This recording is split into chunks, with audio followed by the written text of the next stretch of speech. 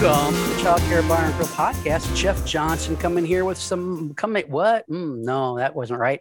Welcome to the Child Care Bar and Grill podcast. Jeff Johnson here with Samantha Balch. Samantha. Hello.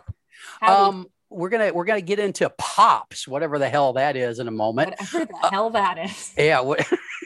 I gotta do a plug. I'm working Inspired EC in Australia and me Explorations Early Learning. We're starting to plan for 2022, which if you're listening to this episode in 2021 is probably relevant. If you're listening to this episode in the future in 2023 or beyond, probably doesn't mean much to you. We're starting to plan trainings, online trainings for 2022. On board already. I'm going to be doing some. Dan Hodgins, friend of the show, is going to be doing some. Heather Shoemaker, friend of the show, is going to be doing some. Sam here has agreed to do some trainings. Who else we got? Tamar Jacobson, friend of the show, going to be doing some. Get the feelers out to some other people. Plan is to have one a week, 50 plus set training sessions throughout the year. Should be some fun stuff. I'm working to get approvals for as many states as possible here in the U.S. We should be 10 plus states I can issue certificates for by the end of the year. So that's going to be happening. Just pay attention to the Explorations Early Learning website for that. So it should be fun. It's people that we talk about and talk with on this show. They're really great people and me. Yeah. So Josie the librarian is going to do some early literacy stuff. Should be some fun stuff for people that are interested in that stuff. So Sam, what the hell's POPs? What the hell is POPs? I'm going to back up a little bit. Several weeks ago, there was a free event with Jeff, Explorations Early Learning, and myself. We invited people just to come and sort of talk policy, which is not like legal, like White House policy, like the policies in your handbook, the policies like the important stuff, early learning policy, early learning stuff that governs your center, basically the things that you can control. And it was a delightful talk. Everyone that came, it was so lovely to see you. These were a bunch of nerds that like came on a Friday night and hung around for like 2.5 hours. It was so cool. They were lovely people. I am so glad that you all came. And in chatting with everyone, one of the things that I heard echoed a lot, talked about a lot, was I'm ready to do things. I'm ready to advocate for play in my center. I'm ready to do this on a bigger scale. That's not just my classroom, that's more people. And I don't know how to start the conversation, or I don't know how to make people listen to me, or I'm afraid to start the conversation. So sort of these ideas of, yes, I want to do it, and I am lacking in the tools, I'm lacking in the infrastructure. I need some support to do it. So I was dwelling on that a little bit and thinking what sort of supports could be provided for people to do that. So on my couch, I came up with, because as mentioned previously on this podcast, I am a hoe for acronyms. I came up with... Can't wait to see that t-shirt. Right, that would actually be great. With sort of a framework of, okay, how do you broach this conversation? How do you broach these topics? And what I came up with was POPs, which stands for procure information, offer ideas, plan next steps, and stay reflective and realistic. So 4 steps that are one after the other of, okay, I have something I want to do, introduce, talk about in my center program, etc. How can I do that? This is what made sense in my head. And also in my head, as I was reflecting on, I was like, Samantha, this is just how people have conversations. Why do you need to write about it? Like, what are you adding to the conversation? And then again, further dwelling on it, I feel like having a framework can definitely take some anxiety off of people. Well, let's pause there for a moment and talk about conversations. Conversations are... I mean, we make conversations about hard stuff or even about not hard stuff a lot of times into big, scary monsters. We sure do. That is something that we do a lot. And it doesn't necessarily have to be that way. And I know for some people, okay, if we chunk it up, into let's try one thing. Let's talk about one specific thing right now, one specific aspect of this thing. then we know where to go. So my thought process behind this was, okay, so the first thing you need to do is understand where the people you're talking to are coming from. Because if I am just talking at you about how I think calendar time is silly, you are much less likely to respect me, care about what I'm saying, or you might even say, this is irrelevant to me. Why are you telling me about this? I don't care. So this first idea of like procuring information, just really, it can be casual. It can be like, if you're a director, maybe it can be in a form you send out to your staff, like a quick little survey about, hey, how do you feel about the art that you're doing with children right now? Or what kind of art do you like doing with children? These things that are non-judgmental, that are open-ended, that aren't, are sticks dangerous? Yes or no? That's not going to give you any information. But how do you feel when you see a child using the stick on the playground is going to give you a ton of information. You might have somebody that says, well, it kind of depends. If they're digging with it, I don't really care. If I see them chasing someone, I'm going to put a stop to that. So now you have a ton of information about this person. And if your goal to procure this information, you don't actually have to talk to them, do you? No, you do. You don't have to. I mean, you could do a survey. I can't. You can also observe people. Well, I was going to say, can a lot of this observation be done through observation? Hey, Kimberly, I see how you react to kids with sticks in the playground. So there's all. It's not all the procuring that information isn't all conversational. Right. It definitely does not have to be. And I think a lot of the times when you're going to procure information, you have a lot of that information already, especially if it's something you're looking to change. Like if it's Kimberly tells every child to put that stick down, I have a ton of information already. I know that there is something about Kimberly and something about sticks that are not jiving. So maybe my procuring information is just asking her more about that, or just noticing what is she guiding the children to do. Oh, she's consistently guiding the children away from the sticks and towards the toys, towards the trucks, towards the shovels. Okay, I'm getting some information here. I'm understanding that sticks aren't working with her. Maybe, again, this is, anytime you have a conversation, it depends on your relationship. Right? Like a conversation I have with Jeff is going to be remarkably casual, whereas a conversation I have with someone I have never met is more likely to be formal and more guarded in a way. Because like if Jeff sees me doing something, he will just call me out on it. Like we will talk about it. Whereas if it's someone I don't know, I don't know how they're going to react yet. I want to make sure that they feel safe and supported. So something that I've been thinking about is how are we asking questions that are open-ended and non-judgmental? And that looks different for every person. You can never speak in a way that's non-judgmental towards everybody. Because you're not a fully neutral being. You can't be. And you can think about your wording. So if it's Kimberly, right, and the sticks, if you said, why don't you ever let them use sticks? That might feel to Kimberly like you are attacking her. Sure. We could instead reword that. Kimberly, I notice that when the children pick up sticks, you redirect them to something else. Can you tell me more about that? You have now set the stage for her just to talk about whatever depending on the tone of voice you have in your relationship with Kimberly, because Kimberly might think you're a bitch. Because you I mean, it's even doing it that way, it can be, it's a totally dance, right? Like you kind of have to, or is it like, is this a conversation? If I have it with Kimberly, she will shut down. Can I ask someone else to ask her? Or is Kimberly really good at responding through like surveys I send out? Can I do this? Can I mix this in with a couple other questions so it doesn't feel so pointed?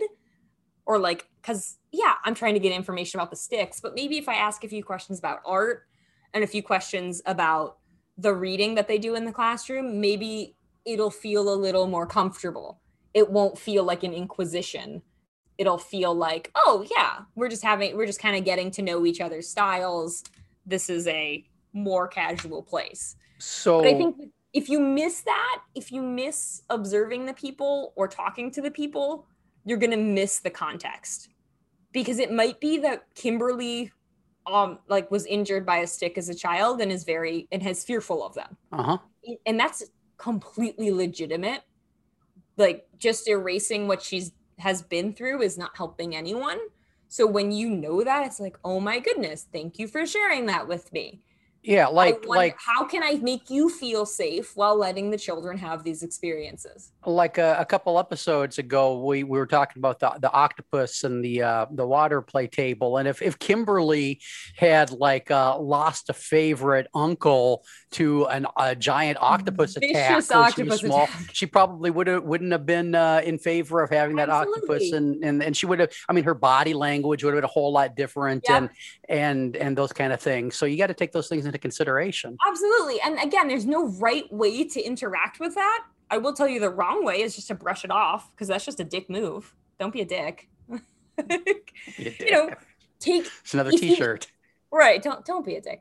If you never quite know what to say, if someone reveals something like that to you, like my uncle was viciously killed by an octopus and I think they should be outlawed, you can say, thank you for that information. I'm going to dwell on that a little bit while I think of how to support you and the children. An octopus stole my car, that kind of thing. The octopus took my wife, my savings. Yeah, exactly. This under procuring information here, Samantha, does that include doing your homework about these topics as well? Or is that just procuring information in your environment? I think it should, honestly. And that actually hadn't been something I had considered until you brought it up. But it hadn't been something I considered consciously. But I had, I guess, also sort of thought like, oh, if you're bringing something up that you want to change, that you want to do, you know about it. But I mean, Lisa always talks about doing your homework. And I would hope you have learned from her now, listeners. And I think that is vitally important, especially, for example, if you know someone that's, let's say you have calendar time in your school. If you don't like it, you need to be able to say why, and you need to be able to back it up. Because if you're just saying, I don't like it, my first reaction as the teacher as Miss Debbie, who's been here since the 70s and has done calendar time forever, my first reaction is going to be, well, you don't really know anything. You're just kind of a hater. You just don't like me personally. You're attacking me and my character. You don't think I'm a good teacher. So of course I'm not going to listen to you. Whereas if you have procured the information, Miss Debbie has been doing calendar time for a long time, and this feels really important to her. Well, she wrote a book. She wrote a whole book about it. If you have procured some information that goes against your book, there's a great article about it out there somewhere. And you have that, and you are in a space where you can have a conversation that feels good. I'm struggling to figure out how to word this. Because like, you don't want to talk to people that you know are not going to listen to you in good faith, right? But if you have at any point said, or if at any point Miss Debbie has had an idea of, maybe I'd like to change up my calendar time, then okay, I'm hearing you're looking for some new ideas. Now we're in the offering ideas stage, right? Like, something I've read about is from NAAYC. This is the name of the article. I even printed it for you in case you want to take a look at it. And it talks about how this idea of building community is vitally important. And the children we have in our classroom at this age are not at the place where they can, what's the word I'm looking for, really understand time in the way that this calendar is talking about it.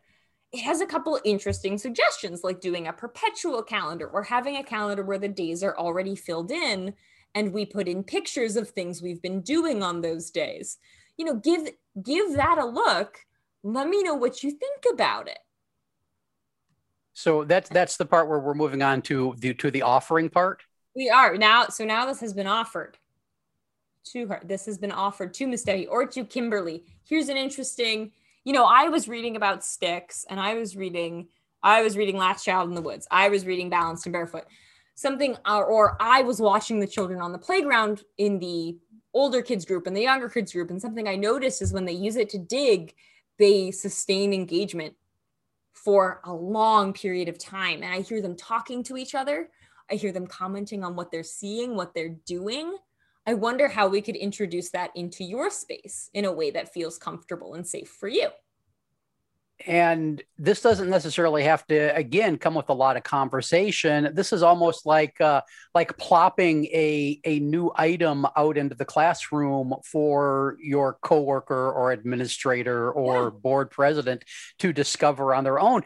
And what we know about kids learning about new things is they learn a lot more by handling and engaging and exploring the thing by themselves than they do by having someone try to teach it to them. And so I think this is just kind of across the board how humans work. If people can get their hands on the information and it doesn't feel like it's pushed upon them, because if they feel it's pushed upon them, there's that tendency to want to push back. Right. Like think about the favorite things you do or the favorite things or like the skills you're most proud of. A lot of those probably came from you, from your work, from your research, from your ideas that you put into practice. So to tell someone, oh no, Kimberly, you have to let them play with sticks, you've now sort of made an enemy. But to offer ideas to let that person test it out and try it and see how it feels, you've now created a space where they have the ownership of it. And that is so much more powerful for their learning. Yeah, it's really helping them make their own discovery. Absolutely. Because that's what they need to do, right? We're not here to tell our staff or our peers or our children exactly what to do all the time. We're here to provide them with the setup and the environment and the stage and the resources and the support that will get them to another point, that will help lead them along the continuum of whatever it is we're working on, stick play, calendar time, etc. Yeah. And so there's all kinds of vectors, offering vectors. There's the leaving the book or the printout of the article on the break room table. But I mean, there's also this little bit of almost subliminal modeling that you can do. That's my favorite method, honestly, is like in front of other people doing things. Mm-hmm. Like I some of my most profound moments of understanding for certain strategies, certain thought processes in working with children have been from seeing other people do it. Yeah. And like I've had directors that have come in and have said things or done things or interacted with a child in a way, like it actually just today, I heard somebody do this. There were two, I was one of the adults in this situation. There are two adults talking. And we're chatting about, we're on the playground, we're chatting about just kind of some housekeeping things that need to get done. And we rarely see each other. So we're like, oh, like, let's talk about this right now. And one child comes up to us and is just kind of lurking. It's a child who loves adults and loves that kind of interaction. And the other person with me, this is Kira. Hi, Kira. She listens to this podcast, says, like I say, hey, you're welcome to keep riding your bike, because they're riding bikes around. And she says, and we love you very much. And we love spending time with you. And right now we're having a conversation. I was like, holy shit, why didn't I tell him that? Oh my God, you're so right. Like I did not validate that he needs to know how much we love him, because we do love him so much. So to watch her do that, I was like, well, now I'm radically changed. Uh-huh. Now that's going to happen. I'm going to start incorporating that into my practice. That was basically her offering an idea. I don't even know if she consciously did that. Like, hey, Sam, stop being a dick to this kid. But like, she's now given me this idea. So now I'm sort of planning this next step in my head, right? Like that next piece of, oh, I'm going to start using that when there's something else. If I'm working with another child, if there's a small crisis happening, if I have to have a conversation with another adult because it's pickup and we have to talk about fees or whatever, and there's another child that wants my attention, I need to validate them first before I give them, hey, go, oh, did you want to do this? Oh, were you still working on that? I need to validate them. I need to tell them that I love being with them. Like, wow, of course that's what I need to do. And then with that last piece of staying realistic, I will not do that every time. Yeah. Because what we had a whole episode about habits. Old habits take time. Yeah. To become new habits, it will take me time. I need to stay realistic about it. I need to think about it. I need to reflect on it. Hey, what was preventing me from talking to the child in that way? Oh, I was really flustered because the parent had brought up, kind of a big conversation. I wasn't able to connect with the child in that moment because my head was not with them. My head was at an adult level. So to stay realistic is the last part I added, because I realized, and after having our conversation about habits, especially I'm now feeling it more. Like I realized that if we don't stay realistic in the things we expect from ourselves or from our peers, we're going to get upset. We're going to get flustered. Why aren't you doing circle time like this? Why are you still doing calendar like that? We don't put dentures in the mouths of 6-month-olds. We wait for them. That would be awesome. We wait for them to grow teeth. Oh man, maybe something gold and platinum. Oh my gosh, that would be so cool. We could. I think people would buy this, Sam. This is a product for you. We're getting a lot of merch ideas. On just having that realistic outlook, you're going to have to, the offering piece is going to be something look, you might be offering stuff that nobody's noticing. Right. And you might be it might take 7 times of offering something for someone to finally pick up on it, or for someone to say, I am interested in that. And, again, that comes down, I think, to a lot of like your staff relationships, your staff size, what kind of meetings are you having? Do you get together once a month, or do you meet once a week? Are you 7 people, or are you 47 people? Because that's going to change how you're able to interact with each other. And that's going to change how you're able to offer ideas to people. It might be a year-long process. It might be a many-year-long process to go from this is A week, this is B week, this is C week, to full-fledged inquiry and child-led exploration. Yeah. And it's something we talk about constantly on this show. It's about those baby steps, and it's about you do something and you get comfortable with it and you do a little bit something else. And this framework you've put together is just kind of a way to go about that a little bit more systematically with, right. It's just a system. Yeah. And it's a system. It's a system. Happens. I think I need to spend a little bit more time with. We're almost at a good episode time here. I'm thinking maybe we should come back and do a part 2 where we pick a topic and then walk through this whole process with examples about how it might go. I would love to do that. Well, then let's do that. And do you know what will happen then? We will become pop stars. I have not spent the whole episode waiting for that. I promise. Pop stars. That's so funny. I make the jokes here. Sorry. This has been the Child Care Bar and Grill podcast. Back soon with another episode. Thanks for listening. Bye. Bye-bye.